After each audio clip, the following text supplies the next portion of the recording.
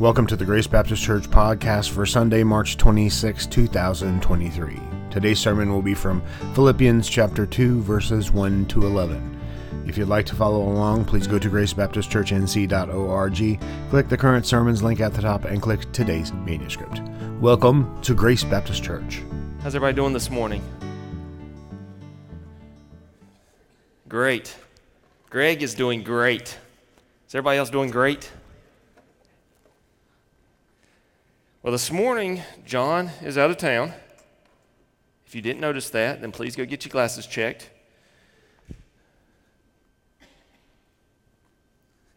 Because I'm not John. But John and Blaine and Kristen and Sandra, they're on their way back from Orlando. So we're going to pray for them and pray for safe travel. We want them back here, safe and sound. But this morning, you've got me. And we're going to be in Philippians 2 this morning.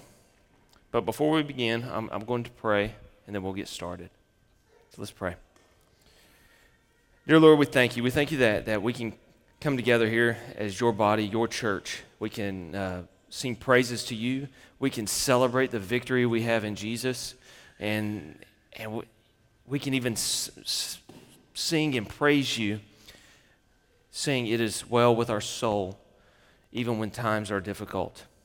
Lord, we love you, we honor you, and we desire to praise you. And Lord, as we hear this thunder, we know that you are God even in the storm of our lives, even in the storm of persecution, even in the storm of temptation. And Lord, we know that you are God, that you are for our good, that you love us, that you're going to mold us and make us into your image. And Lord, we just celebrate that fact this morning. Lord, bring John and Kristen and Blaine and Sandra back home safe and sound. Lord, thank you for this time away. Lord, return them back to us safely. Lord, cause us to honor you this morning. In your name we pray. Amen. So Philippians 2, we'll be looking at verses 1 through 11. And we're going to be taking a look at Paul's letter here. But in order to understand the heart of this epistle, we first have to understand Paul's relationship with the Philippians. Paul loved the Philippians. Paul loved to gather, to fellowship, if you will, with the Philippians. Not because they had common hobbies, not because of good food and drink, not because their kids were best friends. The fellowship shared between Paul and the Philippians is a fellowship of compatriots, bound together for a great cause. So this great cause leads to an epic fellowship, a fellowship which brings two parties together, united under one banner, striving forward together, encouraged by one another, seeking to live lives worthy of the gospel. So that's where we're at right here, looking at Paul with the Philippians. So Paul, having that close relationship, that close fellowship, is seeking to encourage the church here in Philippians 2. Well, really throughout the entire book of, in the entire epistle to the Philippians. He's seeking to encourage them, but also to encourage them to examine their lives for evidence of uniting faith. So once this evidence has been proven for proper judgment, Paul encourages the church at Philippi to carry out these principles, to live this out. And then lastly, Paul shows the source of this evidence, the outworking of this faith, is ultimately in Christ alone. Now, I've entitled this message, Complete My Joy. And Greg did not know this in studying this week for Sunday school. I did not know this because I'm a horrible elder and a horrible Sunday school student. I did not study for Sunday school this week. So Greg, I apologize.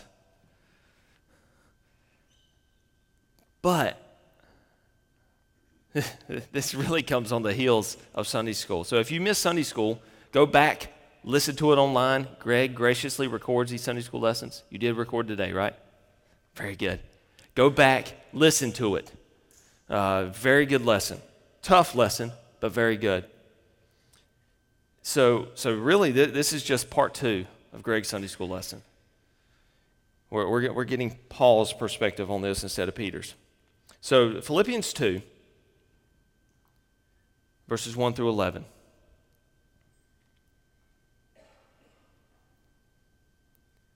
So, if there is any encouragement in Christ, any comfort from love, any participation in the Spirit, any affection and sympathy, complete my joy by being of the same mind, having the same love, being in full accord and of one mind. Do nothing from rivalry or conceit, but in humility count others more significant than yourselves. Let each of you look not to your own interests, but also to the interests of others. Have this mind among yourselves, which is yours in Christ Jesus, who, though he was in the form of God, did not account equality with God a thing to be grasped, but made himself nothing, taking the form of a servant, being born in the likeness of men, and being found in human form, he humbled himself by becoming obedient to the point of death, even death on a cross.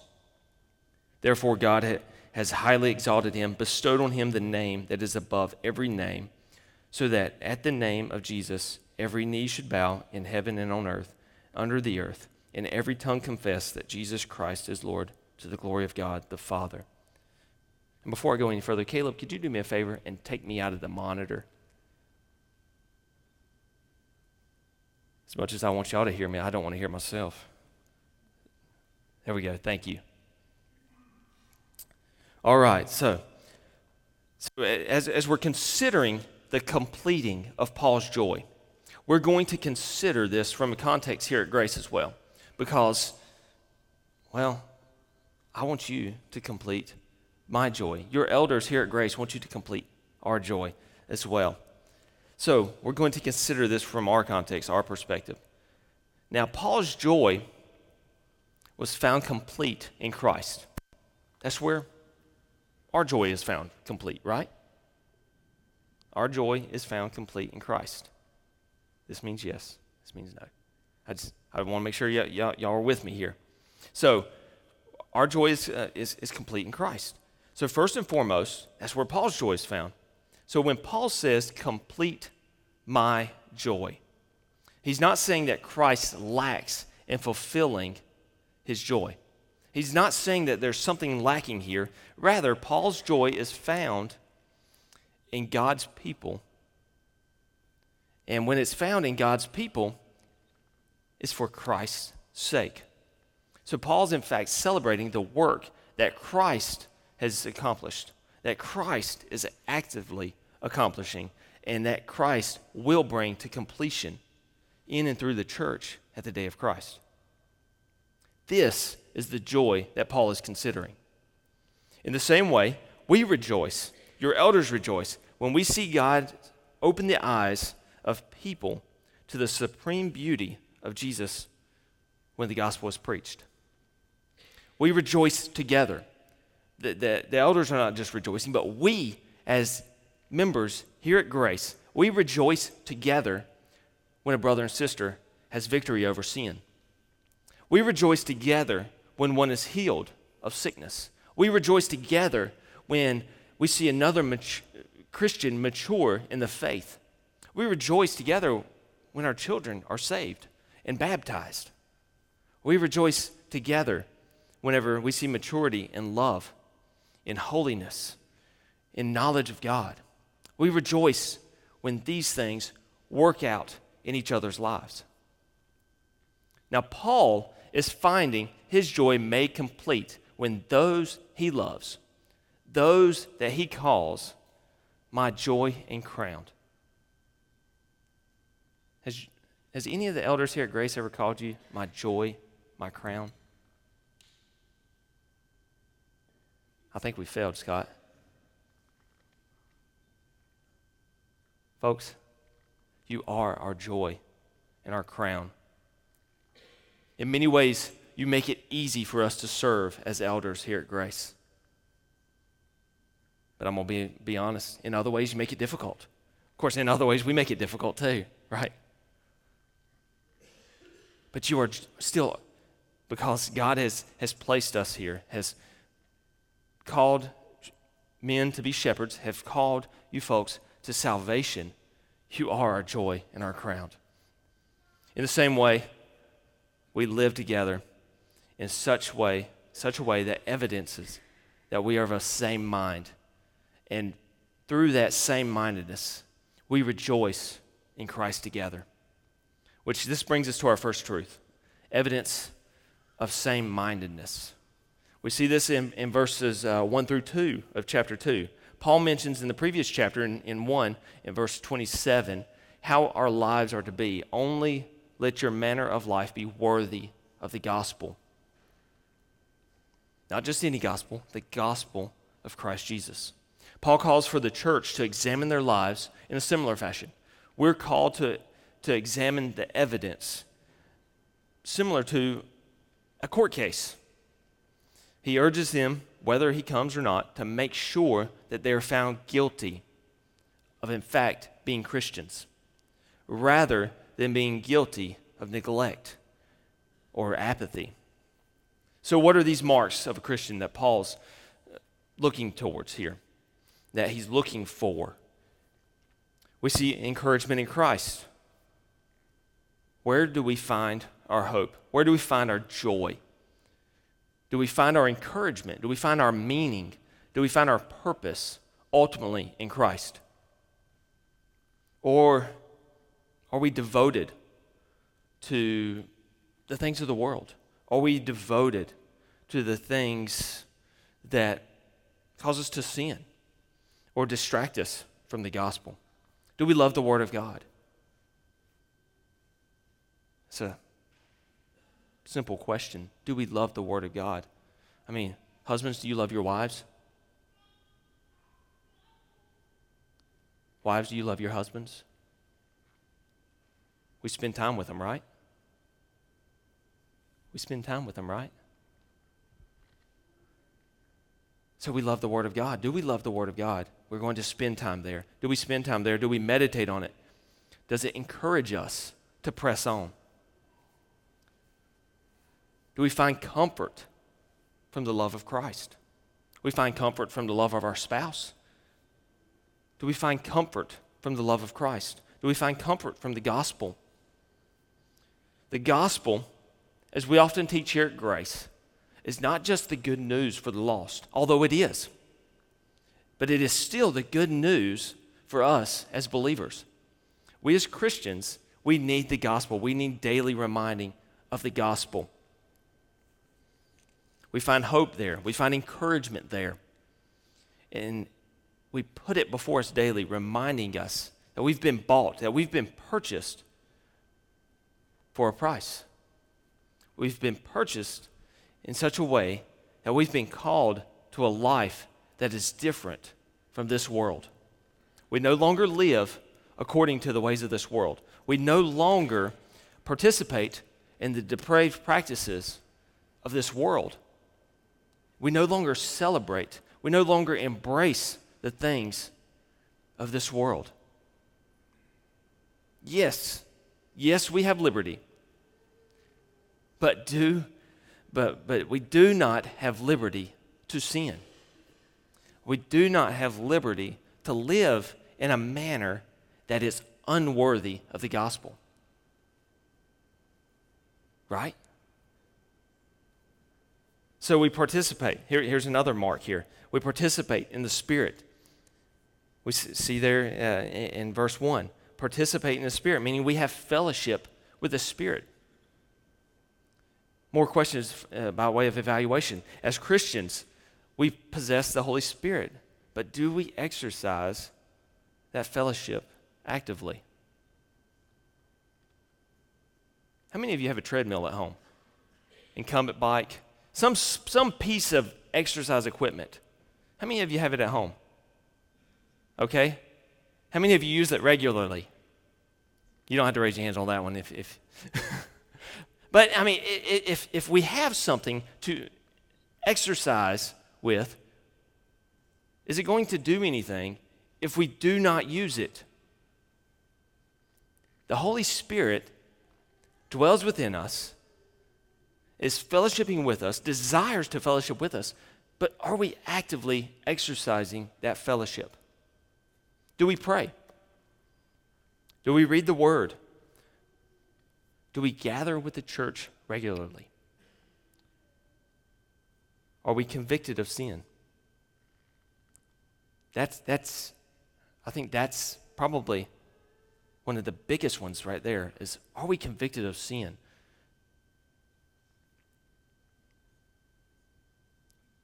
That tells a lot of whether or not we are actively fellowshipping with the Holy Spirit. Affection, compassion, sympathy. Each of these are really just love in action, just under different circumstances. How do we love in good times? How do we love in bad times? Hard times, easy times? Do we love? Now here at Grace we have home groups, so we're able to flesh that out in our home groups. And I hope that we do that and do it well, because we've got an environment that is conducive for making disciples, for loving one another, for serving one another, and meeting these needs in a tight, close-knit, walk into the mess of everybody's home and love on one another in this way. But do we love, and does our love show in this way? I think we have to ask this, because Paul is asking, saying here, if there's any encouragement, if any of these things are there, then you're proving yourself to be true. You're proving yourself to be a Christian, and it completes his joy. Paul writes, complete my joy by being of the same mind, having the same love, being in full accord and of one mind. This is where we see our joy complete for the church. When these evidences of verse 1 are found, no, this is not an exhaustive list, certainly not exhaustive at all, but these are certainly marks that must be evidenced. These must be seen in a believer's life. It creates joy for Christians, for other Christians, when they are seen. It creates joy for me to gather in my home group and to hear of what's going on in your life. It creates joy whenever I get a text from a brother or sister in Christ saying they've been praying for me this week. It creates joy knowing that they are fellowshipping with the Holy Spirit. It creates joy. And we see that our joy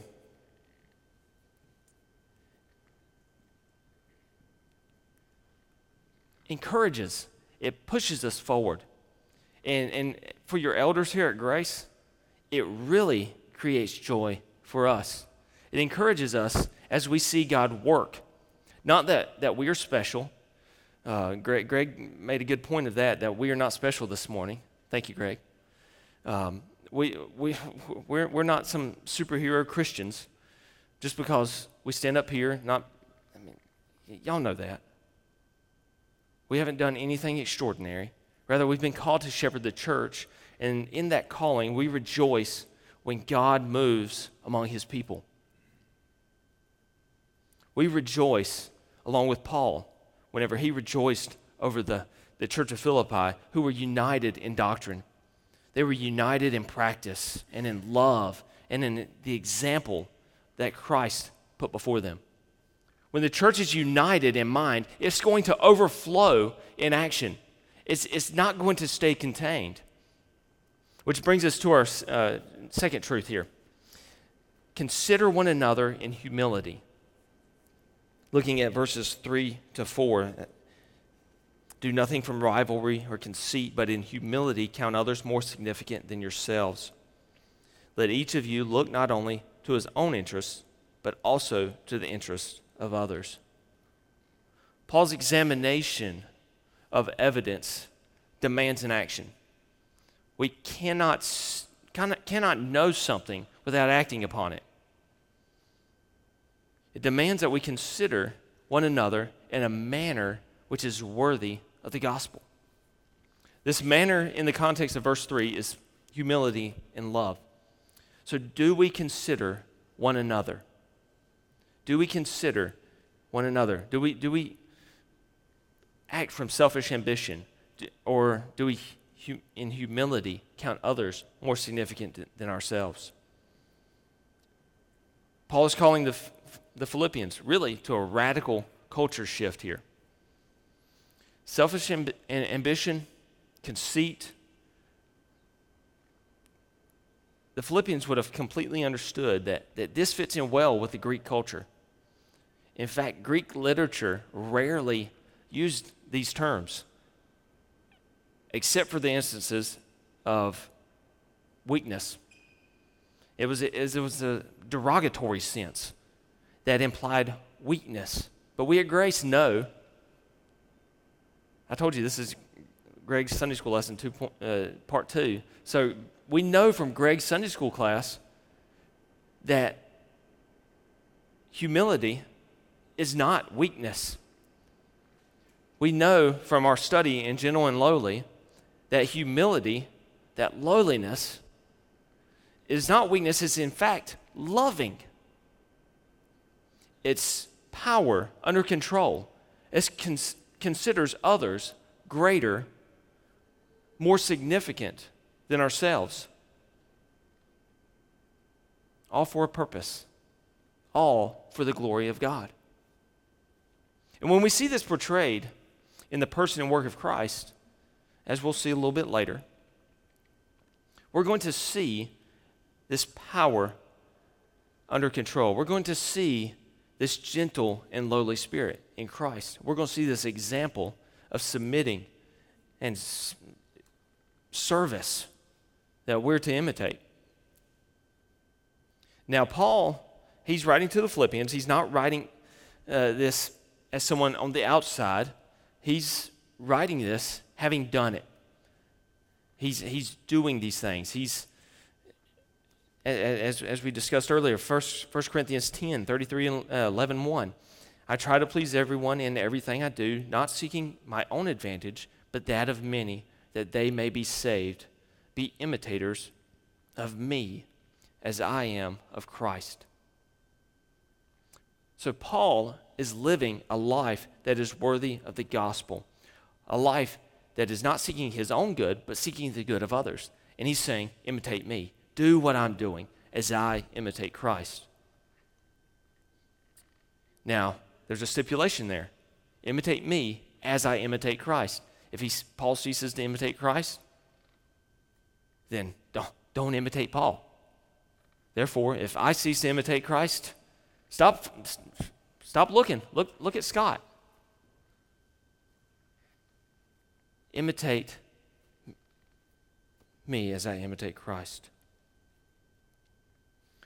The focus of the gathered church is others-oriented. So this is familiar in our homes. As parents, mothers and fathers are often others-oriented. We look towards the interests of our children, right? That's the heart of godly parenting. We sacrifice our sleep. Here I am.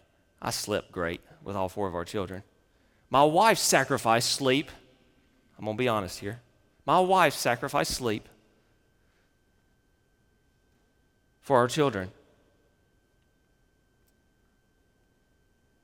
But there's nothing that a mother and a father will not do for their children in order to provide for their needs. We all get up, go to work in the morning. We all travel, take them where they need to go. We pay for their clothes. We put a roof over their heads. We put food in their bellies. We do what is necessary to meet their needs. It's others focused. Those little awful children, it just get in the way, right? But we do these things for our children. Our friendships, they only flourish when we are others focused. How many of us have a best friend that we love spending time with that only thinks about themselves? It's not much of a friendship, right? It's kind of one-sided. So friendships flourish when they're others focused.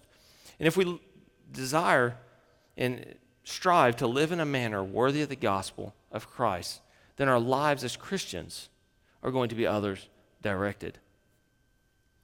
When our interests for one another,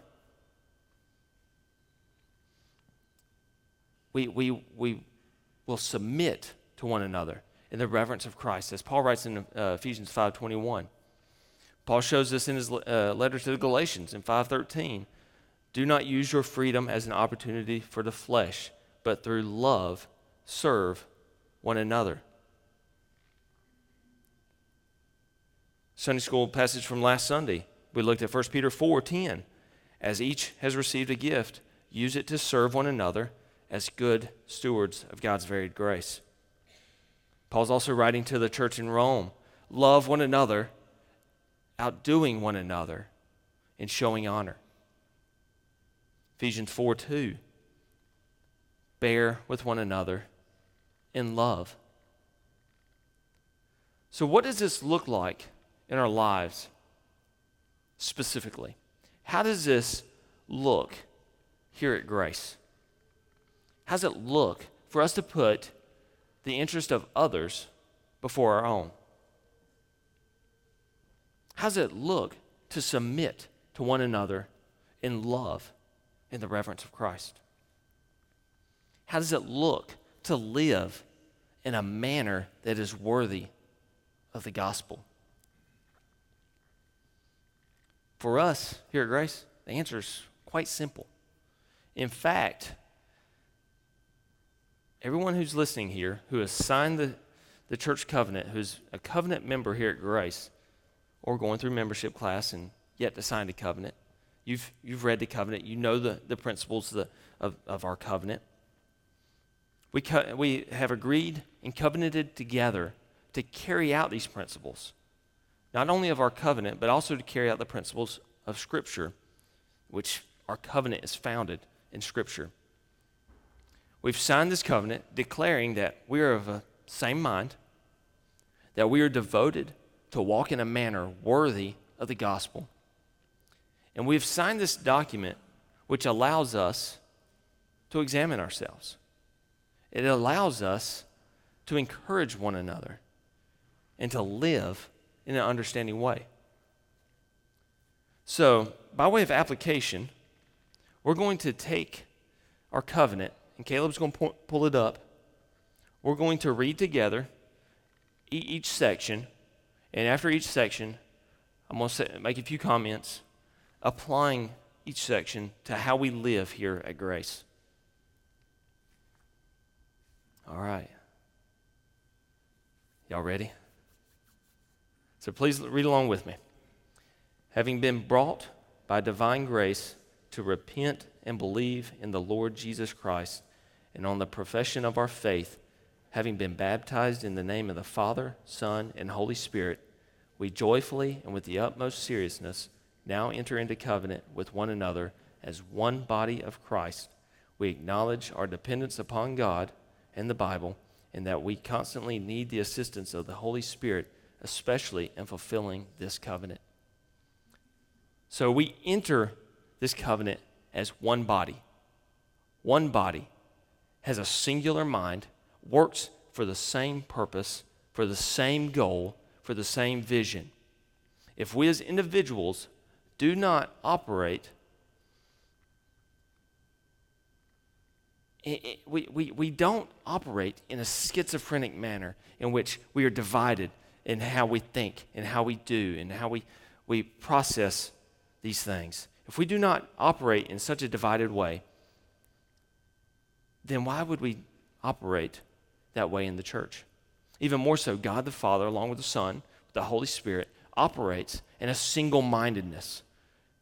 Thus, we operate in a single-mindedness. All right, next one. Now, therefore, in the presence of God and by his grace, we commit ourselves to love God with all our heart, soul, mind, and strength, and to make disciples of Jesus Christ. This is the evidence of our single mind. This is where we see that we are devoted in love for God, which has no option but to overflow in love for others as we make disciples. This is where we're others focused here. All right, next one. We will walk together in Christian love, endeavoring to keep the unity of the Spirit in the bond of peace. We walk together in love, united by love. We walk together with dynamic purpose, united in gospel-centered focus. Our focus is united, is similar. All right, next one. We will pray for one another, serve one another, giving preference to one another in honor, and seek after that which is good for one another. So this is the focus of our passage this morning. We love one another in such a radical way that we lift up the needs for one another. We are aware of the needs in our body. And then we serve one another. We meet those needs. So how does this look in our day-to-day activity? How does it look when we gather? How does it look when we speak to one another? Do we speak with kindness? Are we patient with others? Not only when we speak, but also when we listen. How do we listen? How do we dress? How do we dress? How do we cover our bodies? How do we display ourselves before others? Ladies, do you dress in a manner that will cause your brother in Christ to stumble? I mean, ladies, we want to honor God with our bodies. Men, you're not off the hook, though. Men, do you love your sisters in Christ in such a way that you view them and look at them with purity instead of lust? I mean, if we're coming together with this covenant and thinking about how we love one another, how we serve one another, how we treat one another, we have to consider every aspect of how we interact. And brothers, I can tell you, when you look at your sister in Christ, you don't have to look them up head to toe to find out where their eyes are to make eye contact. Their eyes are the same place yours are. We love one another well. We desire to serve one another well. We desire to view one another well. So, when we love one another, and in considering one another, we're considering the interests of others greater than our own, even in how we dress. That's just one example of how we do this here at Grace. All right, next line. We will bear one another's burdens in all humility and accept one another as the Lord has accepted us. Once again, we're considering how we treat one another, bearing one another's burdens with humility, considering one another, submitting to one another, serving one another. Next slide. We will affectionately care for, watch over, and faithfully admonish one another as God gives us opportunity. This line continues the thought of the previous. We care for in such a way that we will not be comfortable with the fact that our brother and sister in Christ is uncared for. This pertains to the physical, pertains to the mental, pertains to the spiritual. It pertains to our sinful behavior. we will faithfully admonish one another in order to maintain this same mindedness. We encourage one another in this. Next slide. We will strive to live as Christ in the world, and denying ungodliness and worldly lust, we will seek to fulfill our calling to lead a holy life, to be salt and light, looking for the blessed hope and glorious appearing of our great God and Savior, Jesus Christ.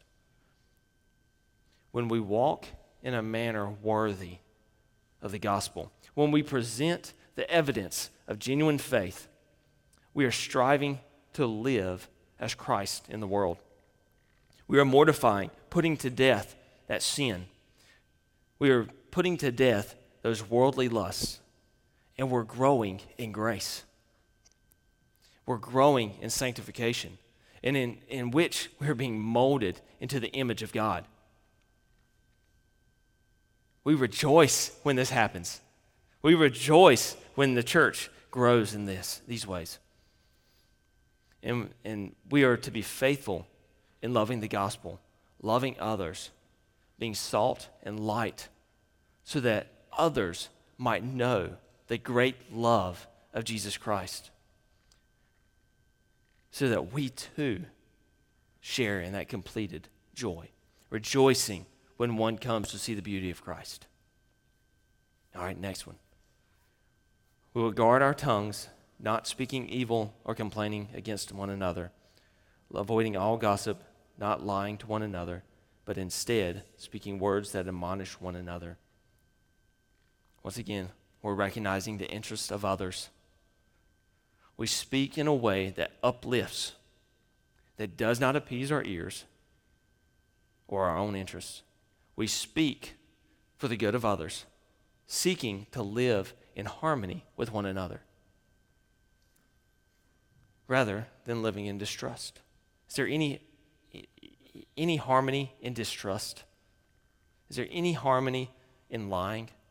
Is there any harmony in gossip? In how we speak about others?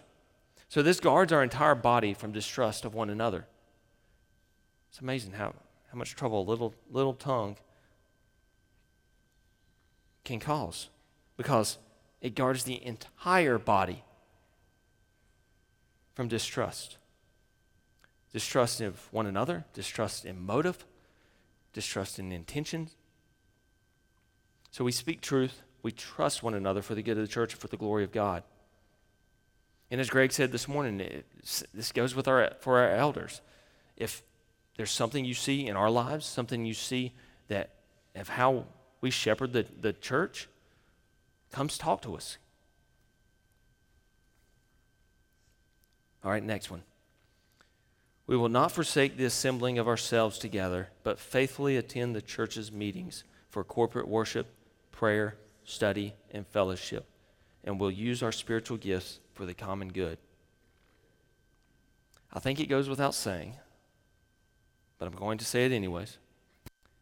How can we be of the same mind and consider one another, having one another's interests ahead of our own, if we neglect the regular gathering of the body?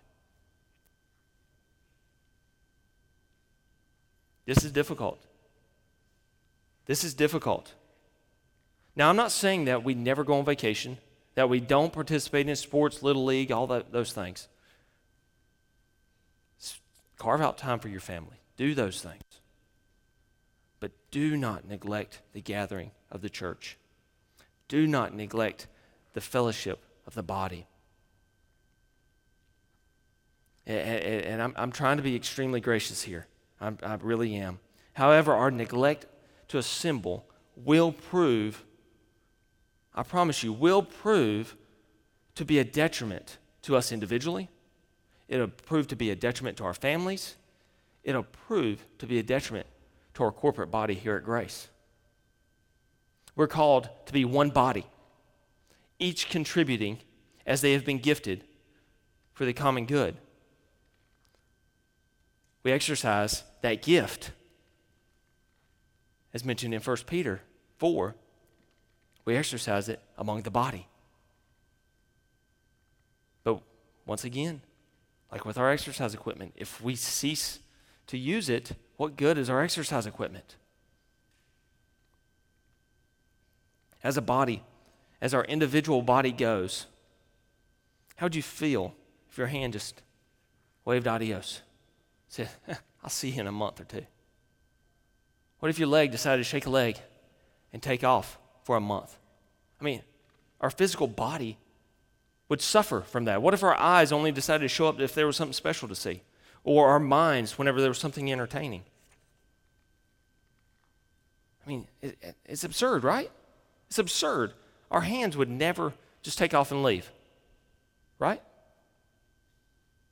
Raise both hands if both of your hands are here still. I mean, our hands aren't running off. Our feet are not running off. Our ears, our eyes, our nose, they're there. They may not work as well as they used to. Some of us, our hair has run off, but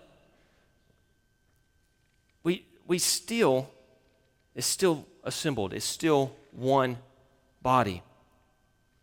And if our individual lives, our individual bodies are not separating, then why on earth would our corporate body forsake gathering? One more thing, our gathering, whether it be corporate worship, Sunday school, prayer meetings, fellowship, as we just said here, is that still up there? Yes. They're all for our benefit. They're all beneficial. And if we cease to be beneficial, if any of these things cease to be beneficial, once again, as Greg said, let your elders know. Let us know. Because we don't want to do anything here at Grace that is not beneficial to the body or neglects to glorify God. Next slide. We will contribute cheerfully and regularly to the support of the ministry, the expenses of the church, the relief of the poor, and the spread of the gospel through all nations. If we are of the same mind, we consider one another when we give cheerfully.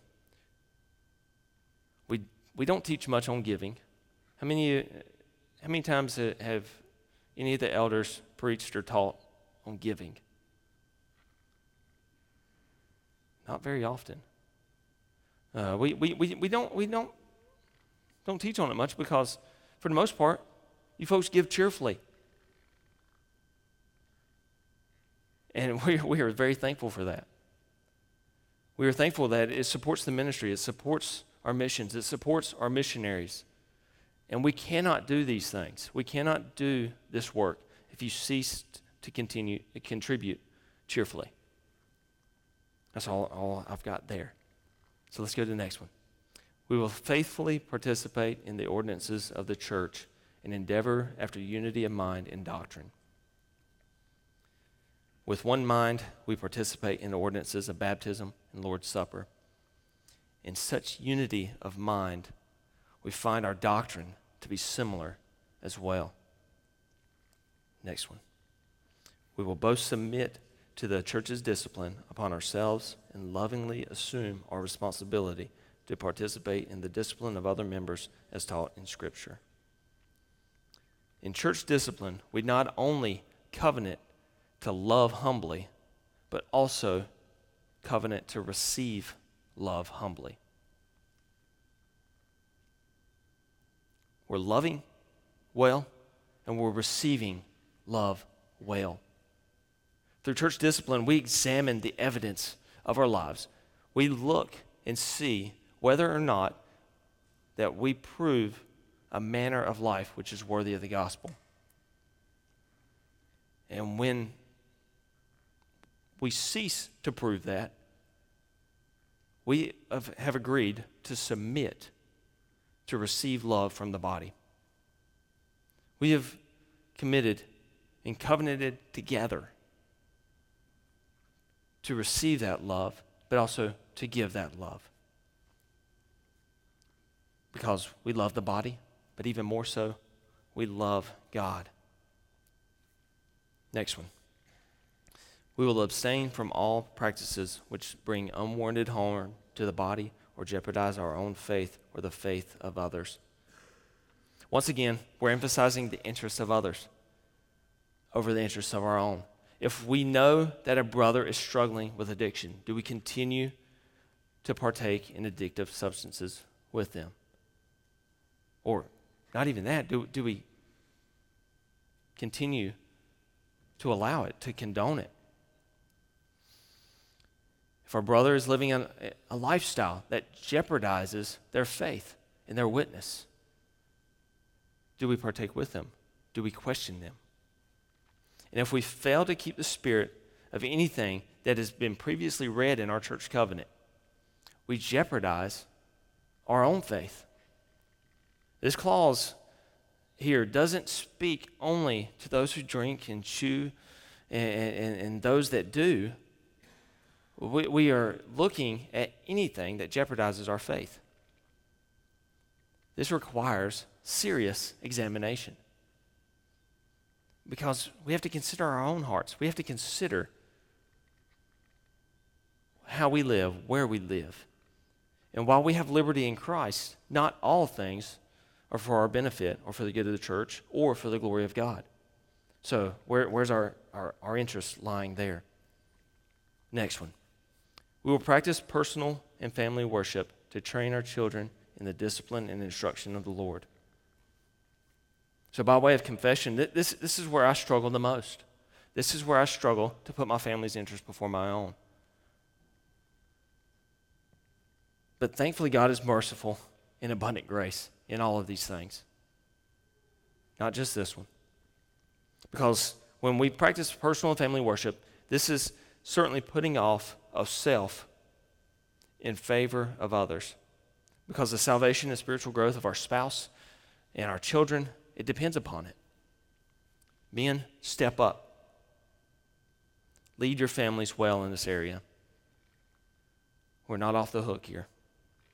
This is serious, and we must practice this at home if we expect for our families to practice it when we gather corporately. Next one. We will witness for Christ, seeking the salvation of our family, friends, neighbors, co-workers, acquaintances, and all the world.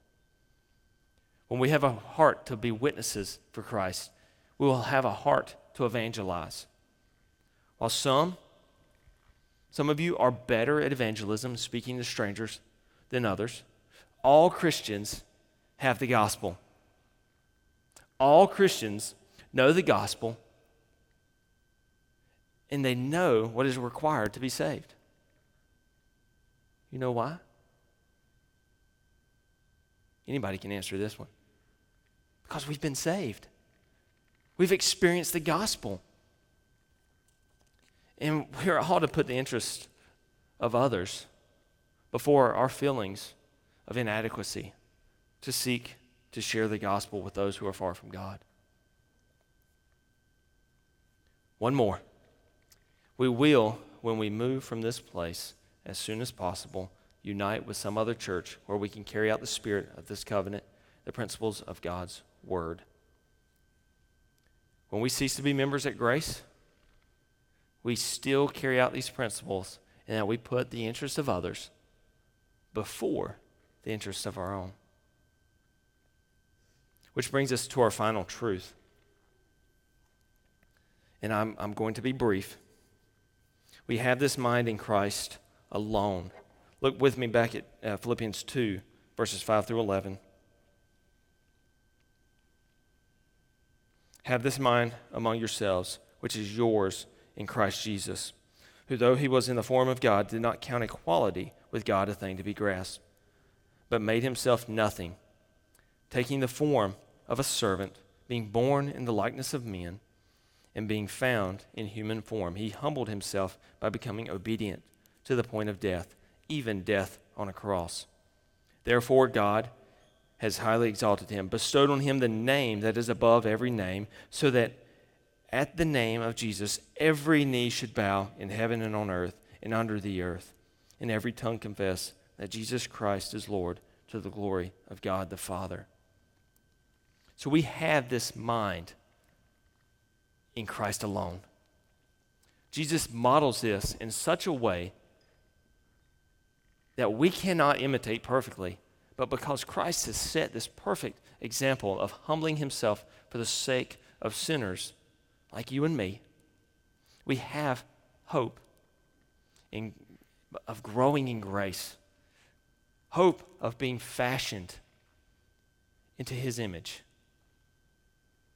by the work of Christ and the equipping of the Holy Spirit. We do not live defeated lives. We do not live defeated lives, brothers and sisters. We are encouraged because we have victory, as we just sang about, Tommy. Rather, we're victorious in Christ, which provides these evidences of faith. It proves our faith. So I'm going to close by reading Philippians 3, 12 through 21. And I chose this passage because this is Paul's continuation in Philippians. And he knows he's wrote some hard things to the Philippians. And he's writing to encourage them in this. And I know this has been a hard message. This has forced me to examine my own heart as well. But examination is good. In order to grow in grace, we have to examine our hearts, mortify sin, put it to death, and strive forward. So while we strive forward toward the goal, we're not perfect. Neither were the Philippians, neither was Paul, and Paul knew that. So he writes Philippians 3, 12 through 21.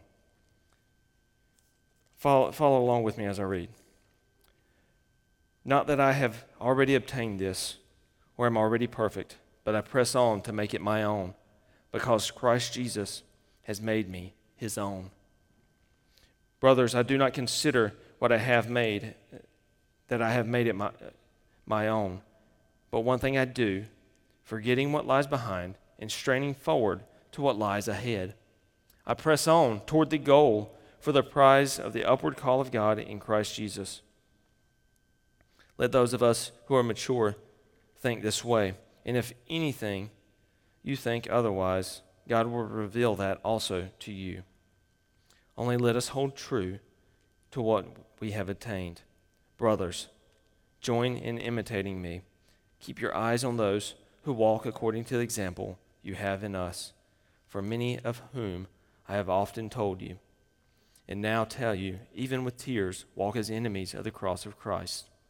This end is destruction, their God is their belly, and they glory in their shame with minds set on earthly things. But our citizenship is in heaven, and from it we await a Savior, the Lord Jesus Christ, who will transform our lowly body to be like his glorious body by the power that enables him even to subject all things to himself. Therefore, my brothers, whom I love and long for, my joy and crown, stand firm thus in the Lord, my beloved. Be encouraged, brothers and sisters. We have hope to strive forward. Be encouraged, knowing that Christ will transform our bodies, will make us anew. Let's pray. Dear Lord, we thank you. Thank you that your word provides for us what we need in life, that you are good, that you are gracious, that you are quick to forgive us our sins, and that you love us even when we are unlovable. Lord, forgive us of our sins. Lord, cause us to love you and honor you in all that we say and do. Bless us as we go out. In your precious name we pray. Amen. Thank you for listening to the Grace Baptist Church podcast. You can listen to past sermons at podbean.com. Search Grace Baptist Church, China Grove to find us. You can also find us on Apple Podcast. Search Grace Baptist Church, China Grove. You can also join us at the South Rowan YMCA, 950 Kimball Road, China Grove, North Carolina. We meet on Sunday mornings at 9:30 for fellowship, and service starts at 10. Thank you for listening, and remember to be intentional in making disciples this week.